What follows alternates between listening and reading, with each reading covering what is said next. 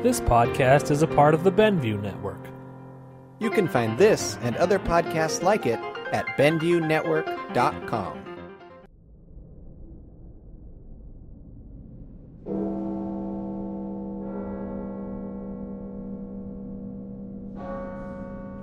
There exists in this world dining establishments where everything is served in pitch darkness. Without light, the other senses are heightened, enhancing the taste of meals.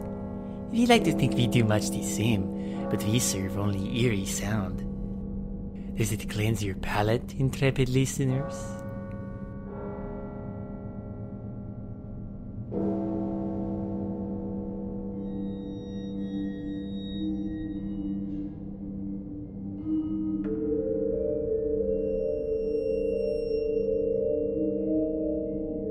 October is here, our favorite time of year.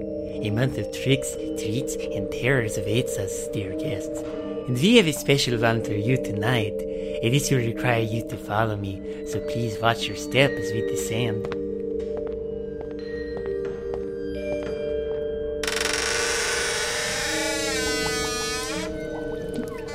Please mind the cooks.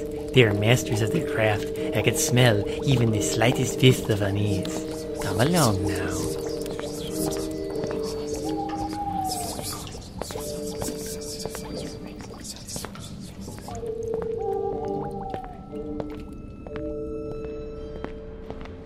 Here in our vaults, vintage tales of macabre finds are kept safe and secure until ready to be served. For the sake of tonight's telling, we offer the words of the teller itself. I believe his door is... right here.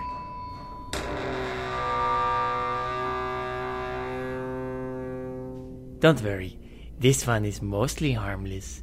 You may begin. Stop. I said stop. That's you. Yes, you, the listener. I want you to stop. I want you to stop moving. I want you to stop breathing. See how long you can hold your breath. Are you doing it? Are you holding your breath? Can you feel the nagging feeling, calling on you to open your mouth and inhale? Can you resist it? Do you see how unnatural it is? Breathing is what keeps you inside this world. It is something your body does without thought, without command. You have to tell yourself not to do it. Almost every other action occurs at your command. Breathing occurs at the lack of command. You have to force yourself to stop doing it, and it gets more and more difficult to do. Your entire body screams at you to open your mouth and inhale. Your own mind reminds you again and again that you must breathe. It pulls you like gravity down again and again until you can't think of anything else, can't do anything else until you take a breath. Your body and your own mind wants you to. It wants you to suck in the air that keeps you where your mind and body want you to be, where they think you should be. Can you resist them? What if they're wrong? That is what it feels like. Feel an itch? Don't scratch it. It's an odd thing, isn't it? Here is a function of your body to tell you when something is wrong. It will warn you when something is happening to your skin. It will tell you when there are insects crawling all over you, climbing over your flesh, into your ears, your mouth, and burrowing into your skin. It will tell you when they lay eggs inside you, or when they're young, form a boil which will burst forth with maggots climbing out to feast on your flesh. It will tell you when your skin is infected, with holes and bumps forming over your body as you rot alive. And yet, it is so easily deceived. Most of the time, it is for nothing. Can you be certain that it will work when you need it, to give you the warning you need? What if your skin is numb? What if the insects infect you so you can't feel it? What if your eyes then deceive you as part of the insect's poison, so that you can't see it and it will continue inside of you? What if this is happening right now? Feel the itch yet? Such a fickle thing, isn't it? All I have to do is mention it, and chances are you felt it. It's in your mind now. I bet it is nagging at you now, demanding your attention. Though you know there is nothing there, it is almost impossible to resist its call. Even if you know, it is almost guaranteed that there's nothing there. That the odds against it are being an insect in your skin are 1,000 to 1, 1,000,000 to 1, 1 billion to 1. Your body still demands you do it, to be sure. It is always better to be sure. That is what it feels like. Can you resist it? If not, I can't blame you. Then again, it means you can't blame me for what I did either. Still holding your breath? Did you manage to resist the urge for that long? If you didn't, I can't blame you. You gave in to the constant nagging feeling that you must do something. But if that's so, then you can't blame me for what I did either, or for what they said I did. And if you're still holding your breath, let me ask you this. Are you conscious? Are you sure? If you were unconscious, would you know it? You may very well have passed out from lack of air. Your mind would shut you down, but it wouldn't let you know you've shut down. It would tell you were awake. It would make you dream, show you images and play you sounds you can't tell from reality. Drowning men think they are on land. Unconscious boxers think that they are still fighting. Men spend years in comas, their minds telling them that they are in another place, in another time, and they have no way to tell the difference. The same goes for madmen, or what we so arrogantly call madmen. They see the world in a completely different way, but have no idea what they do. To them, reality is simply different, and we are the ones who are wrong. Nothing can tell them otherwise. Even if you trick them into having moments of clarity, with pills or by talking to them, they will simply dismiss it as something fooling them. Reality is their dream. Dreams are their reality. So let me ask again, are you conscious? If you are certain that answer is yes, let me ask you something else. Are you a god? An all-knowing being capable of being certain of the entire universe? Or are you a liar? If you are a liar, who are you lying to? Me? Or yourself? Are you alive? Same question as before. You may breathe now if you haven't already. If you are listening to this, it means that it exists within whichever world your mind tells you you are in. If you suffocate your mind, this may no longer be true. Before it happened, I had a room to myself in an old apartment building. Everything in it was perfect. The walls were painted in a solid dark blue color. There was one window kept constantly shut and with the blinds closed. There were no paintings on the walls. That would only clutter it. To the immediate right of the door was a perfectly clean small fridge, sink, and stove that served as my kitchen. All the food was arrayed in perfect lines in their proper place, so I always knew where they were. To the immediate right of the door was a perfectly straight line of shoes in front of the closet where my clothes were hung on their proper order. There was a narrow bed in the far left corner, always properly made.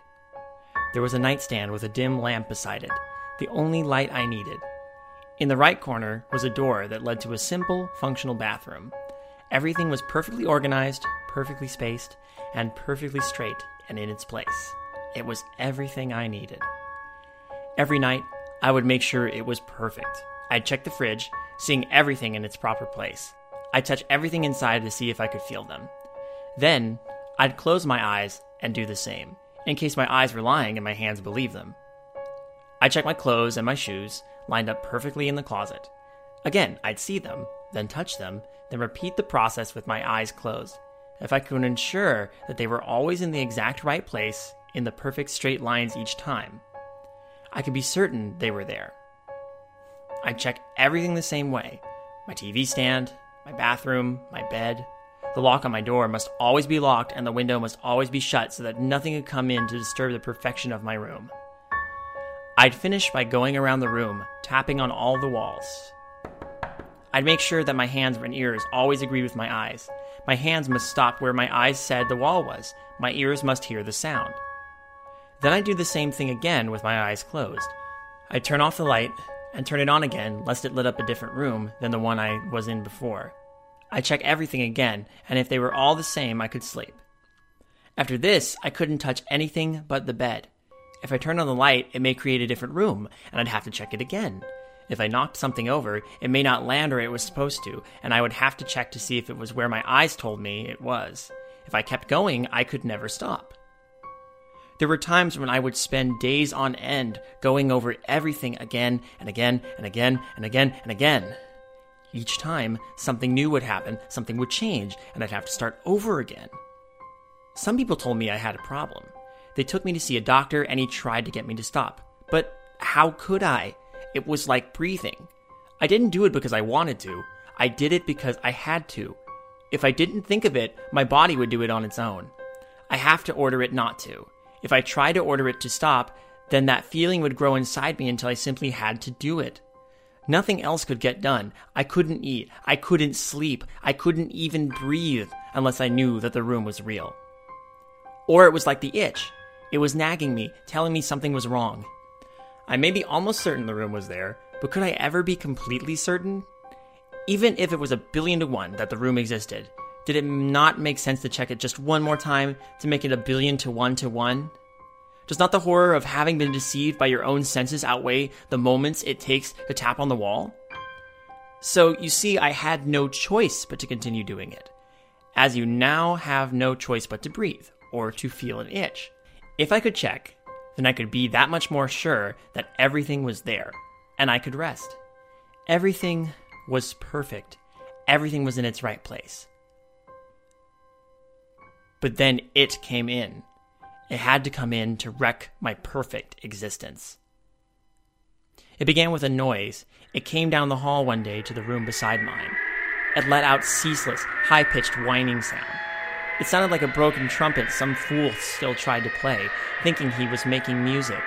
The sound was awful, grating, burning into my ears and wrecked my concentration.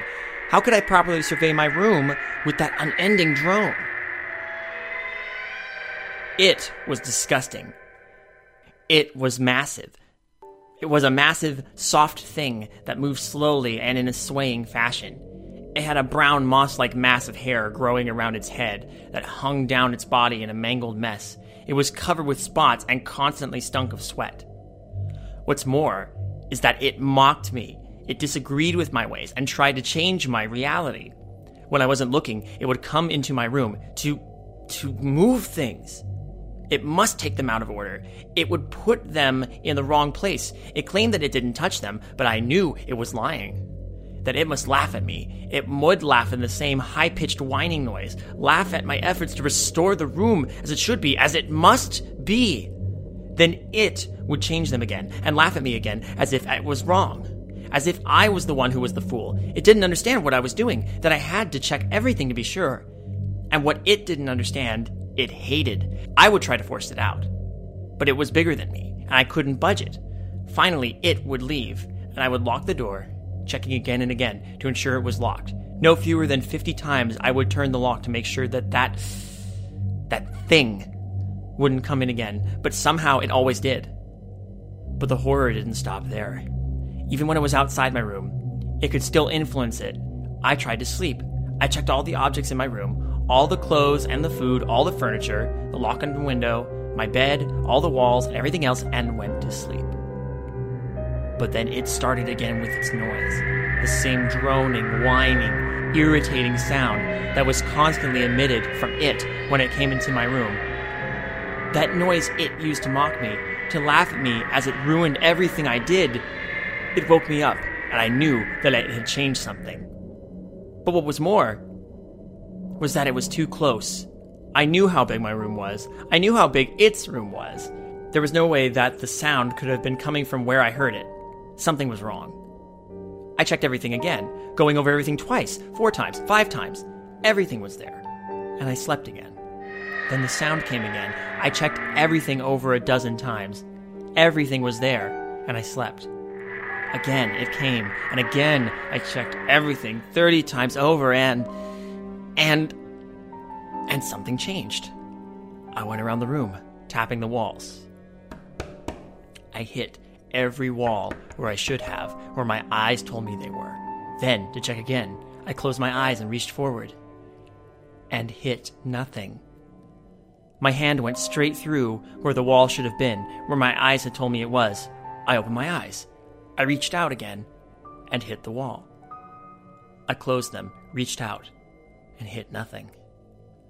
I stood, staring, for what seemed like hours, trying to understand what had just happened. In 100 million trials, never had my eyes and my hands disagreed with each other.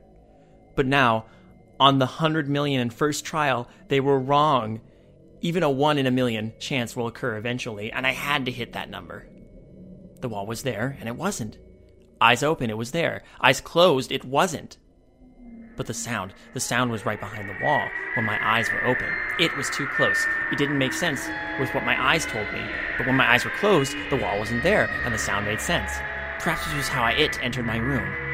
So the sound existed, but it was changing my reality. It had interfered with my room and forced me to check everything again and again and again and again and again.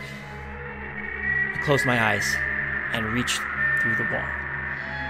Or more, I reached through where I had once thought a wall to be. I found the source of the noise behind where the wall used to be, if it had ever existed. I found it. The thing that had produced the relentless, irritating sound that had forced me to check everything again and again, and then mocked my efforts. I had to stop the noise. I couldn't not stop it. Even if I resisted, my body kept commanding that I do it. And I gave in. Like you give in to the need to breathe or to itch, I gave in the need to stop the noise. I grabbed hold of the source of the noise. It was soft, and I realized I could easily break it and stop it from producing that irritating whine. I squeezed it, trying to shut it off. It struggled against me, but it was futile.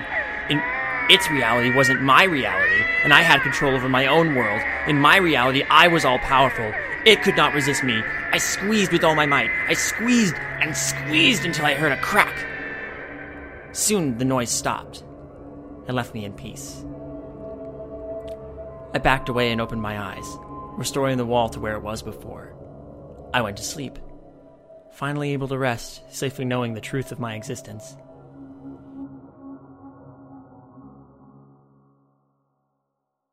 This is when the other world ceased to be. That fake world, that lie that my eyes told me, was no longer there.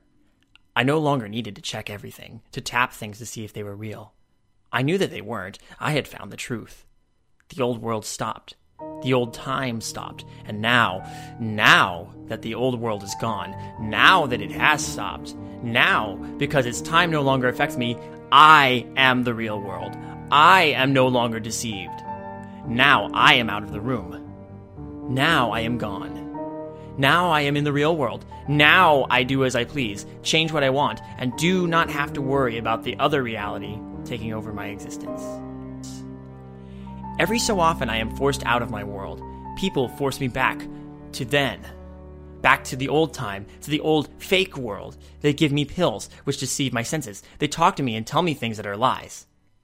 And then I am in their world again, with their time and their lies. A fake world where I once lived in my own room, then in a room they put me in with padded walls and chains.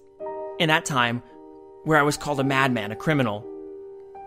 But how could I be a criminal? I never really existed anyway. It was simply a figment of my imagination that I chose to end.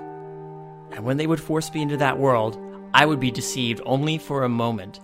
All I would need to do is shut my eyes and reach forward towards the wall. When I feel nothing, I know for certain the wall is not there, and I return to my own reality. Here, I know that the world they want me to be in does not exist. They are insane, and forced me to take pills that made me insane as well. The pills deceived my eyes for a moment, but I was too strong for them. No matter. The last time they forced me into that fake world, I ended their ability to do so. They tried to make me eat their own food, which was filled with the same poisons and diseases. They were tricking my senses into seeing this fake world.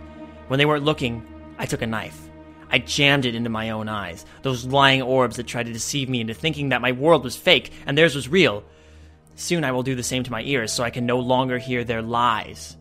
They tried to stop me, but I was too powerful. They lived in their world and in their time, and I live in mine. And now, I no longer have to worry about the world. I live only in my own. My eyes can no longer deceive me, and soon my ears will no longer hear lies. They are there to deceive me, but I know better. I know what the real world. I know what is real and what is not. I know what is truth. I know what is real. And my world is real.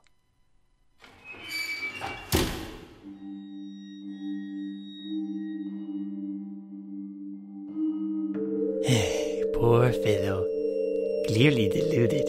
He has no idea where he actually is, and we do our best to make him comfortable regardless.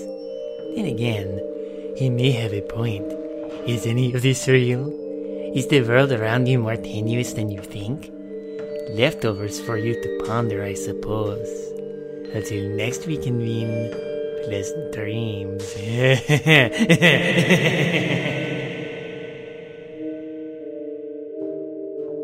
Midnight Marinera is a bi-monthly podcast written, produced, directed, and mixed by David King. David King was also the voice of this episode, and that's me, so hi, outing myself right here. Stop is based on an original short story by Eric A.M.B.M. You can read this and other works of his at ericambm.deviantart.com. Comments, suggestions, pumpkin carving tips? Feel free to leave feedback wherever you listen to this, or email us at midnightmarinera@gmail.com. And hey, if you want to contribute to the show to help it grow and undo the gypsy curse that was placed on you by listening to this, don't worry, it'll kick in soon enough. Consider becoming a patron and supporting Midnight Marinera's Patreon page with a small monthly donation. Special thanks to VIP April Hawley for her donation this month. And thanks for listening.